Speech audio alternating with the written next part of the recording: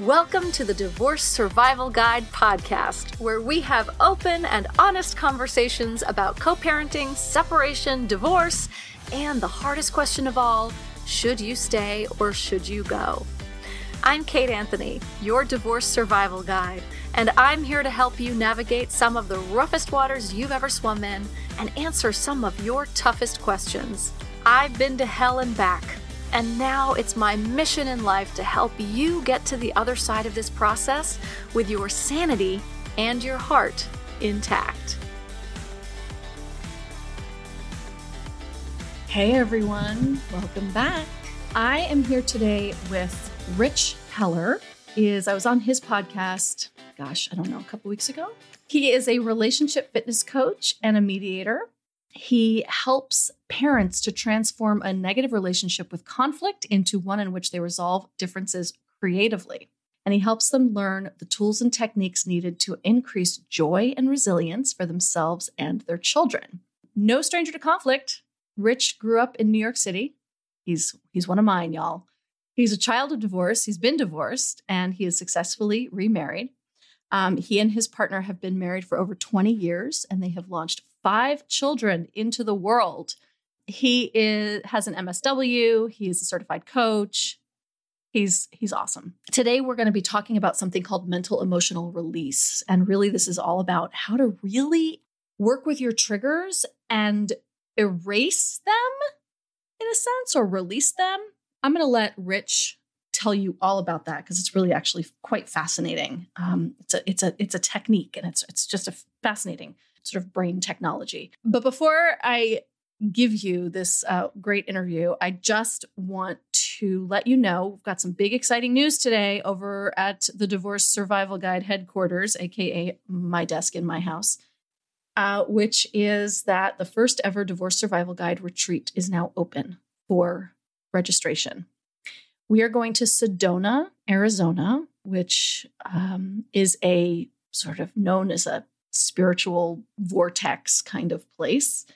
Really healing energy there. And we are going to be staying at a retreat center there. We're going to be doing some work. So it's April 27th through 30th. It's a Thursday evening through Sunday morning. And I would love for you to join me. It's just going to be a beautiful, rich weekend of work, really. I'm just planning the whole thing. I just get so excited. I wake up in the middle of the night. I'm like, oh, I want to do that. Oh, yeah. Then we're going to do that. Oh, yeah. So we're going to wake up in the morning and have some fun. We're going to do like Zumba, have nature walks, all that kind of stuff. And then we're going to get down to it. And then in the evenings, we're going to have more fun. And I maybe bought a karaoke microphone for myself for Christmas that I'm planning on bringing. So registration is limited. There are only 12 spots open.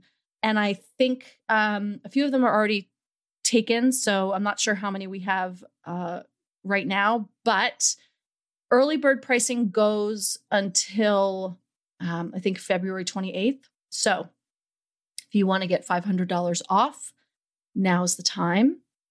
And you can read all about it at kateanthony.com/retreat. And there is a link in the show notes. Please don't forget. Please check it out. Look it up.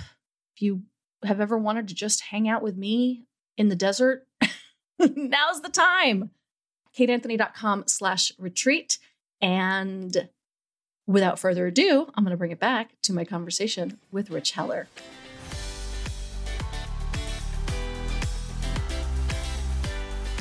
Rich, thanks so much for coming on and talking to us. Full disclosure, right? Rich had me on his podcast a couple of weeks ago, was it? Yeah. And we had such a good time talking to each other. We were like, let's do it again. Yeah. Really, we're just talking to each other. We hope it has value for everyone else. Exactly. Exactly. I think we are. I have no doubt that we're going to be just fine with plenty to talk about. One of the things that you do that I'm really interested in talking about is this mental emotional release technique, I guess, right? Exactly. It's about releasing triggers, but not like explain this. most of us, almost all of us who work in the divorce field, one of the most important lessons that we can teach people is to first identify that they have triggers, right? So what's a trigger? A trigger is when you go from somebody says something and instead of going from 0 to 10 emotionally, you go from like 0 to 60. You just go, what? You just like, it's like they push your button. That's what we call pushing your button. Right. When your button gets pushed or you get triggered, all of a sudden a whole lot more emotion comes up than maybe the situation calls for. And the beautiful thing about triggers is sometimes we don't even realize that the emotion is too much until we look back on it. Like in the moment, we're just having the feeling. Right. So when you're getting divorced, right, triggers are really expensive. Right? Yeah, right. Absolutely. Absolutely. And they're really expensive because, you're trying to negotiate a legal document and a new way of living. But if you're going from 0 to 60 every time something comes up that feels a little scary, it slows the process down and you end up spending a lot of money on legal fees because they're charging, $2, $4, $6, or even $1,000 an hour, depending on where you are in the country and who you're working with. And you end up, at 2 a.m, you're calling up your $1,000 an hour lawyer saying, do you know what she said? I can't believe her. And he's like, dude, I'm a lawyer. You can't call me at 2 a.m. and talk about this. By the way, you can't call your therapist or your coach at 2:00 in the either. But we are more suited to that conversation, right? My divorce attorney friends say, like, I am the least qualified and most expensive therapist you can ever call. Yeah. Right. Well, and some attorneys actually make pretty good therapists. They've been doing it for a while, but still really expensive. Right. And they may not specialize in helping you learn how to manage your trigger. They might be able to talk you off the ledge, right? But that doesn't mean you're not going to go back up there. And so, the first part is recognize that you have what a trigger is and that you have one. And the second part is, we all help all of us who work with people in the mental health arena as coaches or whatever with people in the divorce process. We help them figure out what is a trigger and what to do about it so that it doesn't cost you so much money. And so that every time he or she says something that pushes your buttons, you don't pop out of the box like a jack in the box and just sort of emote all over the place. Right. And what makes the MER process special is that it actually helps you to disconnect the trigger. And I spent years working with people, teaching them to identify the trigger, how to walk around the trigger. A metaphor I used to use with people was like this. A person's walking down the road and he's looking at his cell phone and he falls into a hole and he goes, holy crap, I'm in a hole. And he crawls out of the hole and he looks back and says, wow, there's a hole there. The next day he's walking down the street, looking at his cell phone and he remembers just at the last second that there's a hole there. He looks, he almost falls into it. He walks around the hole.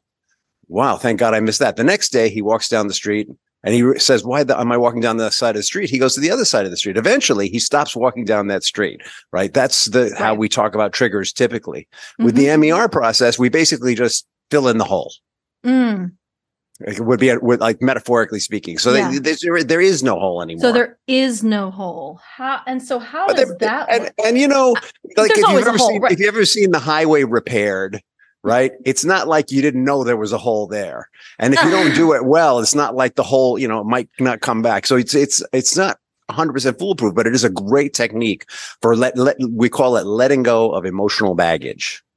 This is so great. I love this metaphor because it just reminded me, anyone who lives in LA or in the Hollywood area, there was a pothole on one of the most turned corners in all of like the Hollywood area, coming down Highland onto Franklin. Everyone knows this. There was a pothole there for years and they kept filling it in. And then 2-3 days later, it was sunken in again. And it happened over and over and over and over again until they finally did something. They dug it out more, they filled it in more, and now it is paved over. But I will say it took years. And so that metaphor just brought that to mind for no reason whatsoever. Just you can work to fill in a pothole, but sometimes that pothole really, really, really wants to stay open. Yeah, well, I mean, that sounds like it was a really good sinkhole with a deep, deep bottom, and those are hard to fill. Yeah, exactly. Okay, so how does this process work? Let me give you some more background. Yeah. So we've all hear this and it goes right to our unconscious mind. So it goes like this. We are 80% or 90% unconscious mind, right? Like everybody's heard that and they go, okay, WTF. So I'm unconscious mind. How does that help me? Right. And triggers are grounded in our unconscious mind. And what starts to happen is we start to build a relationship with our unconscious mind like it's the enemy. Right. Because, it's got all these triggers and all these unpredictable behaviors are coming out of my unconscious mind. Holy crap. What am I going to do about it? I need to fix this thing. It's broken. It's the enemy. And the reality is that our unconscious mind wants to help us. It's designed to help us. Our unconscious mind is what helps us cross the street without thinking about it. Our unconscious mind, let's back up all the way to the very root. Our unconscious mind helps us to breathe. Our unconscious mind helps our heart to beat. It keeps all the bodily functions going. Our unconscious mind, on the next layer, helps us with hand-eye coordination, moving our legs, moving our feet. The more we do it, the more unconsciously competent we become at something, right? So our unconscious mind does all that. So eventually we're driving a car and, if you're really unconscious and you're making that turn on whatever street that is, you fall into the pothole and break an axle. If you're really too unconscious. Right. Exactly. Yeah. Right. But our unconscious mind is driving the car, basically. Our unconscious mind is making a lot of our emotional decisions for us also. So when we meet someone, our unconscious mind decides, is this safe and is it not? Now, what's the basis for that? Right. So the basis for the emotional stuff has to do mostly with our age 0 to 7. That's when most of the programming is laid in, but it's also layered on in the rest of our life. So our unconscious mind organizes thoughts, memories in two ways. One is in time order, in chronological order, and the other is by the kind of emotion that we associate with the event. So when the unconscious mind gets enough evidence that certain kinds of events and certain kind of feelings go together, it starts developing set strategies for dealing with those emotional situations. So what the hell am I talking about? For me, as a child, I'll go personal. My grandmother and mother were rageaholics. And so, there's certain behaviors that my unconscious mind developed in order to manage being around people who are rageful all the time. Right. Not that they're bad people. They have their problems. They have their unconscious minds that are all effed up and upside down. And so that strategy worked great with them. But then when I got married, and wasn't married to a rageaholic, if something looked like that, I would have the same strategy would kick in automatically, which didn't work in my marriage. That's an example. All right. So what the MER process does, now that I've given you this huge, long explanation about the unconscious mind, important, but right? Vital. Yeah. What the MER process does is it helps the unconscious mind to systematically identify emotional patterns and release the unresolved emotion that has to do with those emotional patterns so that it can change the pattern. Right? Because the unconscious mind, it thinks in symbols and images and emotions, not words. The unconscious mind is created to help us. It wants us to have more. It wants us to move forward, and it wants to release emotion. But when we have enough, going back to my childhood example, it was not safe for me to say, don't talk to me that way, because I would have been at 6 years old. I would have been creamed, Right. And so the only thing that worked then was to kind of at that age was I'm just going to push it down and I'm going to be on my best behavior and I'm going to keep my head low and I'm not going to, just go that way. These raging maniacs, won't decapitate me emotionally. And then we'll go back to being a loving family and it'll be fine. Right. But that really didn't work for me later on in life.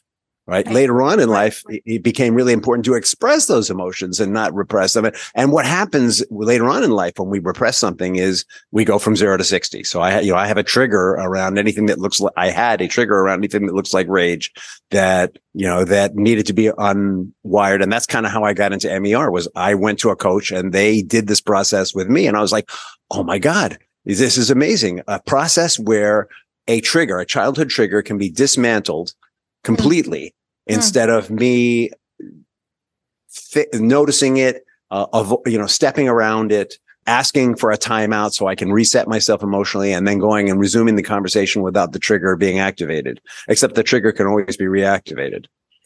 Right. It's this amazing process where basically the unconscious mind is talked through releasing old emotional baggage so that you can come into new situations with a different mind, a different emotional come from is probably the best way to put it. I was going to say mindset, but it's more emotional come from than a mindset.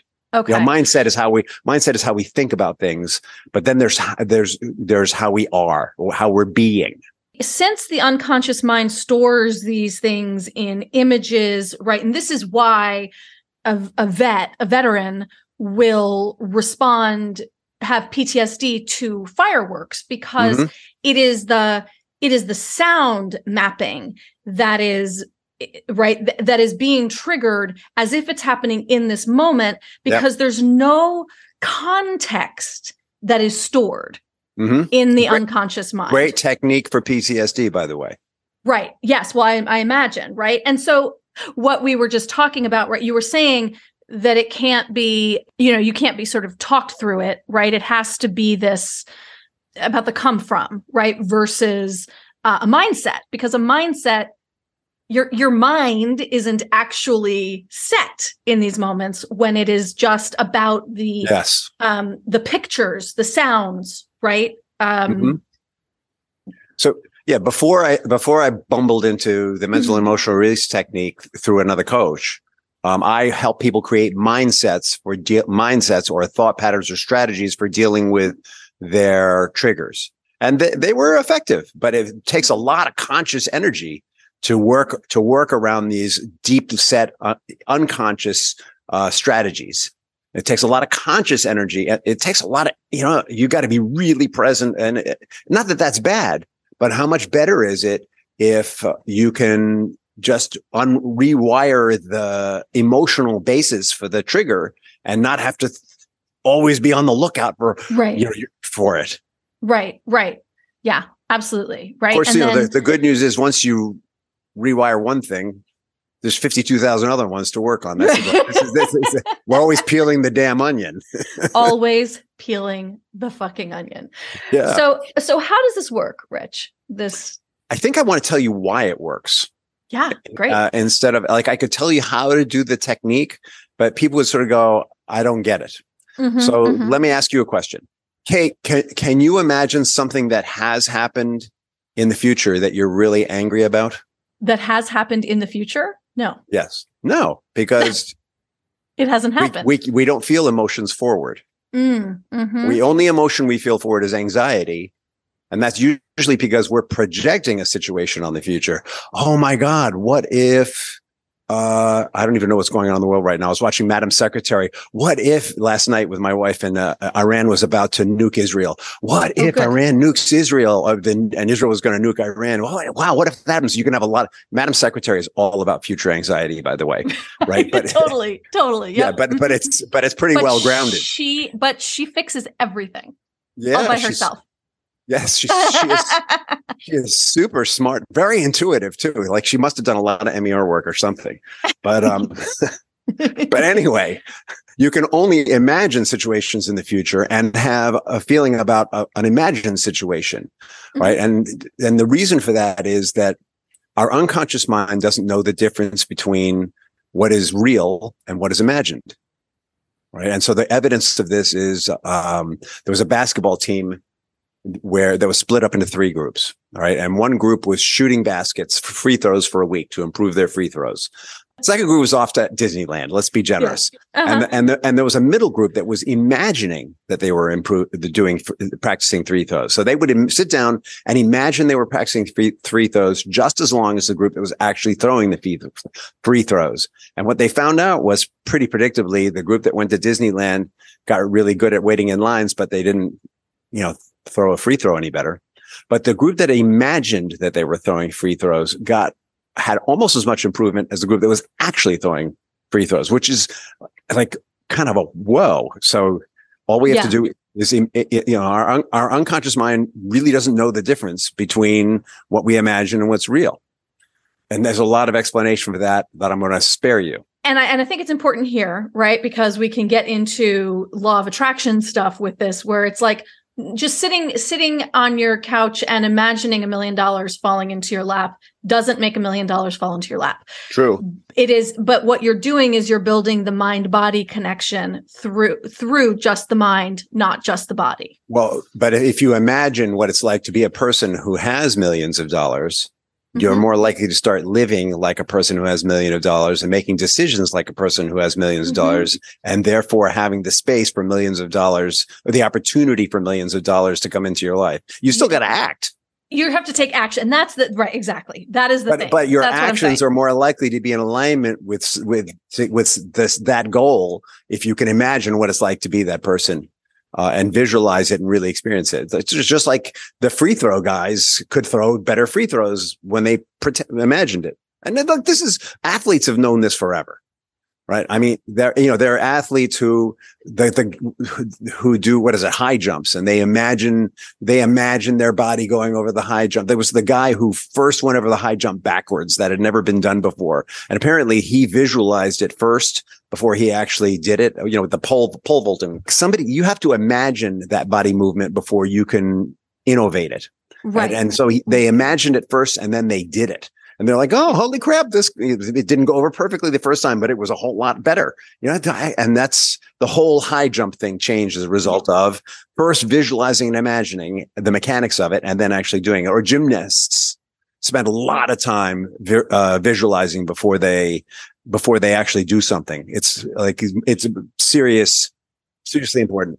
Wasn't it Michael Phelps too, who, when he won some, medal or something, and they said, how does it feel to this a great accomplishment? And he said, well, I've accomplished it in my mind hundreds of times. Right. So this is not new for me. Right. And that's super cool. Super cool. All right.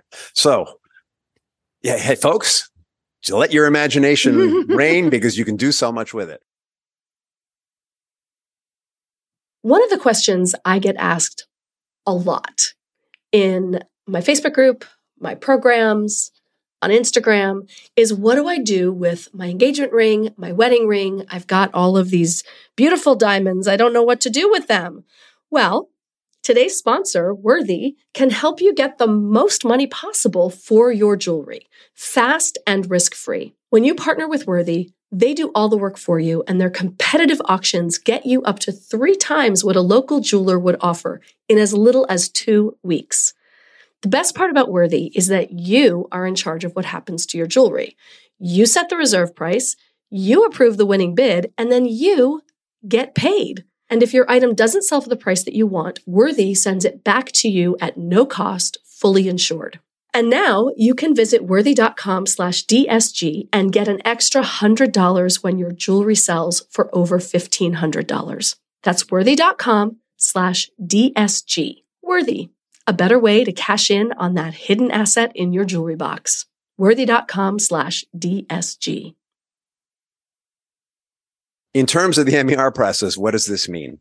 So in the MER process, the short story is that first you go, if there's an event where you have some emotional stuckness, let's stick with the example, my grandmother yelling at me when I was 5 on my 5th birthday because I wasn't excited about something she did for me, right? In the MER process, first you imagine that you're floating over the event. You can see yourself in the event, but you're not actually in it. And you ask your unconscious mind, what's the lesson that I need to learn from this event, right? Because when we have unresolved emotion, it's because we didn't learn a lesson that we needed to learn. And so you look for a positive lesson, right? The lesson could be my fucking grandmother's a bitch, which is true. She was, right? Right? I mean, but she was also a phenomenal human being because of that energy. I mean, I want to be really clear. You can't have like a negative like that without there being a positive. She was amazingly energetic and determined human being who when she saw injustice, fought it rabidly. right? That she took that same energy and fought injustice rabidly. I mean, I have so much respect for her. But as a 5-year-old child, it was a little scary to be the injustice that she was fighting rabidly. So what's the lesson that I need to learn from that, you know? And then next we ask the unconscious mind to go before the event and to look forward on the timeline as if the event is in front of you. Okay. So now you're seeing the event as if it's what? If it's in front of you on your timeline. So you're before it. Yeah, you're imagining you're floating before the event. If I was 5, I'm going to when I was 4. I see. I'm looking forward. So where is that 5-year-old event on my timeline in my actual imagined experience? Ahead of you in the it's future. Now in the future. Yes. Because we can't, the unconscious mind knows it cannot have feelings about the future. It is able to release the emotion. The combination of having the lesson from that experience and seeing it as being in the future. It makes no rational sense, right? This is not a conscious mind thing. It's an unconscious mind thing. Right. Okay. Because you keep thinking, I don't get it. The event I don't get it. How can it be? Get it. What is That's in the past. But the unconscious mind is experiencing that event as the future.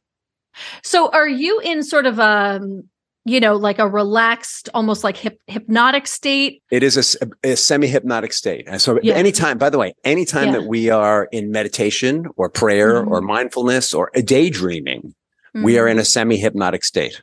Right? Anytime we're in our imagination, we're in a semi-hypnotic state. And basically, in this exercise, you're imagining that you're before an event that was traumatic or hurtful and looking forward. And so you're able to release the emotions. And I take back that word traumatic because what I've discovered practicing this process is there's some people have some really traumatic experiences that we need to remove some of that emotion first before they can let it go. Like I had one client who had 3 near-death experiences involving water. Oh my God. And so there's some other exercises we need to do to help him release some of the fear of those near-death experiences so that he could go back before them and really let it go. If something's really traumatic, if it's if it's something like that, like a near-death experience, or you've been sexually abused, or even PTSD, you've been in a war zone, there's going to be some things you need to do to wash down the emotion before it can be released. Sure. Okay. Do you do this work with couples, or is this like part of like the individual work as part of a couple's? How does this manifest? Right now, I'm doing it with couples, but I do individual work. We do the MER work with each of them individually. It's like the antithesis of how I used to work with couples. I used to work with couples in a mediation frame. So I would never had any individual contact with them because I didn't want to look like I was leaning one way or the other. In this frame, I go deep with them each individually. And then they work on their relationship post MER. But usually what's happened is they're so emotionally reset that post MER, that it's so much easier for them to work on the relationship. Whereas in the other model, that we're doing so much effort to, okay, that's a trigger. Are you sure you want to go there? Right. Post MER, there's a lot less triggers involved. So, there's much less concern about, whether I'm leaning into one side or the other, and they're much more invested in one another. It's in service of the couple's work. Right? In service of the relationship. Yeah. Well, think of it this way. Healthy relationships are based on 2 individuals who are fulfilling their individual sense of purpose in life for personal fulfillment. Yeah. And when they get together into a relationship, that's because in some way their individual sense of purpose connects, and the relationship is like a third party. So there's the individuals and the relationship. Right. So what makes sense about this approach is it helps the individuals to let go of the emotional baggage that's keeping them individually from moving forward on their individual missions, and it's specifically related to the relationship. And so they can come back to the relationship with a lot less stuff. Right. It's like you're clearing the minefield so you can actually walk across the field. You're right. clearing the mines. Yeah. Anyone who's been in couples work, and pretty much all of us who have been married have heard that, once you get married, somehow you bring all your parents and their marriage and your grandparents' marriage and all that, everybody's idea of marriage suddenly falls into your relationship, which before, when you got married, you were in love, everything was juicy and sexy and wonderful. Then you get married and all of a sudden it's like, who the hell is this person? What is this stuff? The MER process really helps clean up all that stuff. So cool. It is cool. We should all be doing that, right? I mean, yeah. I will say that it is not a guarantee that you're going to stay together, by the way. I'm working with a couple right now where they're still figuring it out. There have been some big breaches of trust in their marriage. He's showing up as accountable and willing to clean it up and understanding why those breaches were made. And she's showing up as, understanding how she created the space that allowed that to happen. And reestablishing trust takes time, even with good intentions and house cleaning. And so they're both kind of waiting to see what happens. So right now they're working on their parenting, what it means to parent together first, and they're going to see what comes out of that. Yeah. Well, and sometimes you can do all the work to clear the betrayal. You can take all the responsibility, and do all the forgiveness, and it's still too much emotional water under that bridge. Well, sometimes we don't get together because we have conjoined purpose that works together. Sometimes our individual mission or purpose, the thing that we are uniquely suited for in life. And I firmly believe that each individual is uniquely suited for something. We're all, not only do we have completely different genetics, but our cultural backgrounds, our family backgrounds, all that makes us like this perfect key for something. In terms of the greater good. Sometimes those two keys just don't go together that well. Sometimes people get married for all the wrong reasons. And so no matter how much minefield clearing you do up, the punchline might be, hey, you know what, Kate? I really enjoyed our time together. And I can see that this isn't going to work, and let's raise children together and be good friends. Like that would be the ideal. That's kind of what my ex and I have done. I mean, there's tons of stuff in our collective field together. But at the end of the day, we, being co-parents is kind of where we come together, because we are certainly not meant to be together. The guy who taught me the MER process, he was relating his divorce like this. It was just really interesting, actually. He said that his name, this mystery guy, Dr. Matt James, right? So the MER process was created by his dad, Tad, James, by accident, right? His dad, Tad, bumbled into this by accident working with a client where suddenly, he helped her imagine that something in the past was now the future, and the emotions released. And he was like, oh my God, that worked. Yeah, right. It was like one of those moments. Right. Sure. Yeah. And then they built this whole technique, out of that experience over a number of years. And they've taken it to universities and had it studied and validated. So Dr. Matt James, though, he was telling I was in a class, not just me, about his divorce. And it was very amicable. And the reason for it was that he had moved from a values point of view, from being someone who really wanted to make a lot of money, which isn't bad, by the way, right? Like, sure, the world needs people who want to make a lot of money, to someone who had a very specific mission, where he became very missional, where the money was still, money's still good, but it's more important that I impact as many people as possible. And how much money I make doing it doesn't matter, as long as I can live the way I like to live. Right. Whereas his wife was still very, what we call, entrepreneurial. She was like, screw that, Matt. We got to make as much money as we can. Like, come on, this is a gold mine. Yeah, and those two mindsets just don't go together. No. And so they agreed. They got it. They were wise enough to see that they're, in terms of purpose, something had really changed for the two of them, and they have children together, and they have a very good friendship today. And this is, when my clients are looking at whether to stay or go, one of the first things we do is values work, right? Because values are so intrinsic to who we are in the world. And like you said, your key, right? Whatever your mission is in the world or whatever you come to the world to do, it's so intrinsic that when they misalign, like, again, no right or wrong, like you said, there's no right or wrong. It's just, this doesn't work. These two missions or these two values simply don't go together. And that's okay. Right.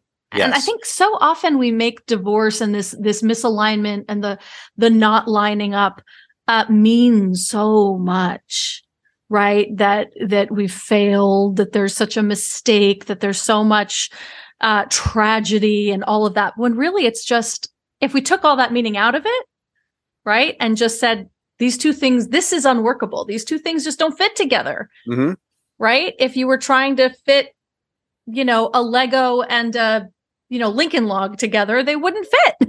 And you wouldn't get mad or judge the Lego or the Lincoln log. You would just be like, oh, these two things don't actually work together. Yeah. Different systems, different ways of going at things, just too different and not enough shared direction. Right. So how long have you been doing this mental emotional release stuff? Oh God, I just started doing it in the last year. I think it's so useful for so many people because I know that, a lot of my clients, when they get out into the world, they get through their divorce and they start dating, they start to confuse and conflate red flags and triggers, right? They'll say to me like, oh my God, he has all these red flags. He does this, he does this, he does this. And I say, I don't know that those are objectively red flags. They sound like they're your triggers. And maybe you want to steer clear of those things, but also maybe maybe if you worked on the trigger, this would not be an issue at all. For sure. Right. And so it sounds to me like this process can help you differentiate between a trigger and a red flag. Well, I remember when I first really got interested in working with people, like was in the 90s. There was this guy on PBS. I can't even remember his name, but he was like the family systems expert back then. And I remember watching him on PBS, and he had this mobile. Most people don't know what a mobile is anymore. Yeah. Mobiles, for those of you who have never seen one, is a thing you hang from a ceiling, and it's got lots of things hanging on it with strings. And it's like you put it over your baby's crib. Right. There you go. Yeah. Families are like that, only a lot more complicated.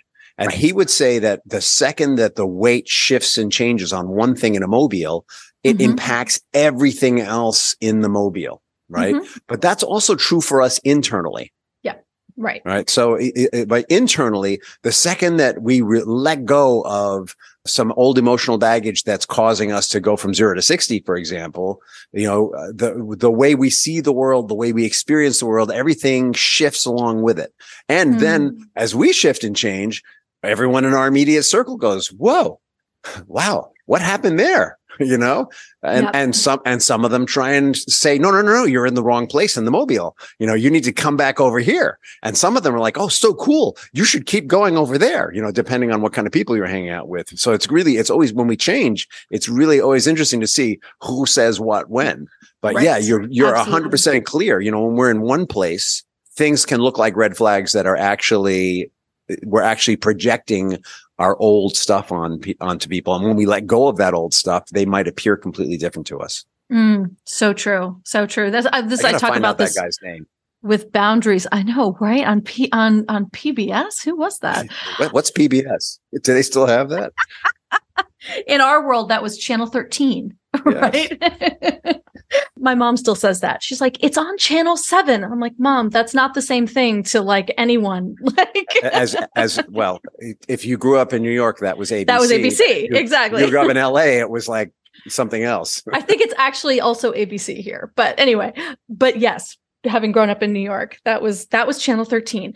But we talk about the same thing with boundaries, right? It's exactly the same thing when we talk about boundaries, that you are shifting who you're being in yourself, but also in relationship. And when you're shifting who you are in relationship, a lot of people don't fucking like it. No. It's really, really challenging. I often talk about how my listeners have probably heard me say this a million times, that like we're all connected like puzzle pieces, right? And then when we start to shift our shape in this big, puzzle of life, and we start to change our shape, as we talked about, shifting the weight in the mobile and the internal family system, it changes how we interact with everybody around us, and every puzzle piece around us either has to shift with us or it pops out. Yeah. Well, and sometimes they don't shift so easily because they haven't let go of their stuff yet. Right. There's that period of strain. Are they gonna shift, or are they gonna pop out? I'm big on personal examples today. So Great. I did this work around mom and grandma and rage and all that stuff, right? Mm-hmm. You don't really know what the outcome's going to be, how it impacts you. You just know that you're going to start listening things differently, and you're going to have your tolerances are going to shift and change. So I have a daughter who will remain unnamed, since I have 4 of them. She'll know who she is if she listens to this show, but nobody will say your dad called you out on somebody's podcast. She likes to be angry, and she got very angry about something, and somehow it was my fault. I paused for a moment and I was like, there's something familiar about this. And it's like, yeah, this is that, angry women thing. Only it's my daughter. Right. And I said to her, honey, I love you, and I need you to know that this is really your problem. I can't help you with this. Like, I can't fix this situation. I can't change it. This whole thing that you have around this particular issue, it's not something I can fix directly. It's something that you, and it had to do with communication and her living somewhere else and stuff like that. And she got furious with me. I mean, she got really angry because that's not the dad she's used to. The dad she's used to is, angry woman. All right, I'm going to stuff it and I'm just going to talk through it with her. Right. Mm-hmm. I'll conform. Yeah. And so, we worked it out, and now she knows that I'm not the guy she comes to sing to about those things anymore, because, my party line is going to be, hey, you know what? If it's my problem, I'm going to help you with it. But if it's not, I don't really care how angry you are. It's your problem. Yeah. Like, that was a big shift for me, but really painful for her. But also probably incredibly important for her. Maybe. We right? Hope. Because we hope, right? I'm right, sure, right? Because this is it. Like, we do our work and it passes down, because when we don't do our work, when we don't do our work, it passes down. So when we do it, it also passes down. And we're stopping these generational cycles. You have a generational cycle in your family of rageful women, which hopefully she can put a stop to. Yeah, pretty amazing how I recreated that in her, huh? Isn't it amazing? Yeah. That's how we do it. But no, it skipped a generation, because I'm not a rageful woman. I'm a rageful man. I'm not a rageful. I'm no longer a rageful man. Thank you. Thank God. Yeah. Oh my gosh, Rich. Thank you. As always, we could talk about all of this stuff all day long. But so tell people where they can find you if they want to hear more about this and all of your other work. You've got lots of places and lots of channels. Where can everyone find you? Yeah, you can always reach out to me directly if you want to say hello. My email is Rich. It's easy. It's RICH and the name of the website is richinrelationship.com, all one word, RICHINRELATIONSHIP, just like it's spelled, just like it is, all no spaces. You can email me directly. You can go to that website. On Facebook and Instagram and LinkedIn and TikTok, it's all hashtag or at, depending on which one you're on, Rich in Relationship. So just look for Rich in Relationship and you'll find all our good stuff out there. And we'd love to hear from you. Direct message me, whatever you need to do. Always happy to talk to people and explore. I love it. Thank you so much, Rich. It's always such a pleasure to talk to you. I love it. Great to speak with you also. Thank you for having me on the show. Of course. Thanks for coming on. Thanks for tuning in to another episode of the Divorce Survival Guide podcast. If you like what you hear, head on over to Apple Podcasts or wherever you listen in and leave me a review. And don't forget to follow me on Instagram at the Divorce Survival Guide. I'll see you next time. And until then, remember, you, my love, deserve to be happy.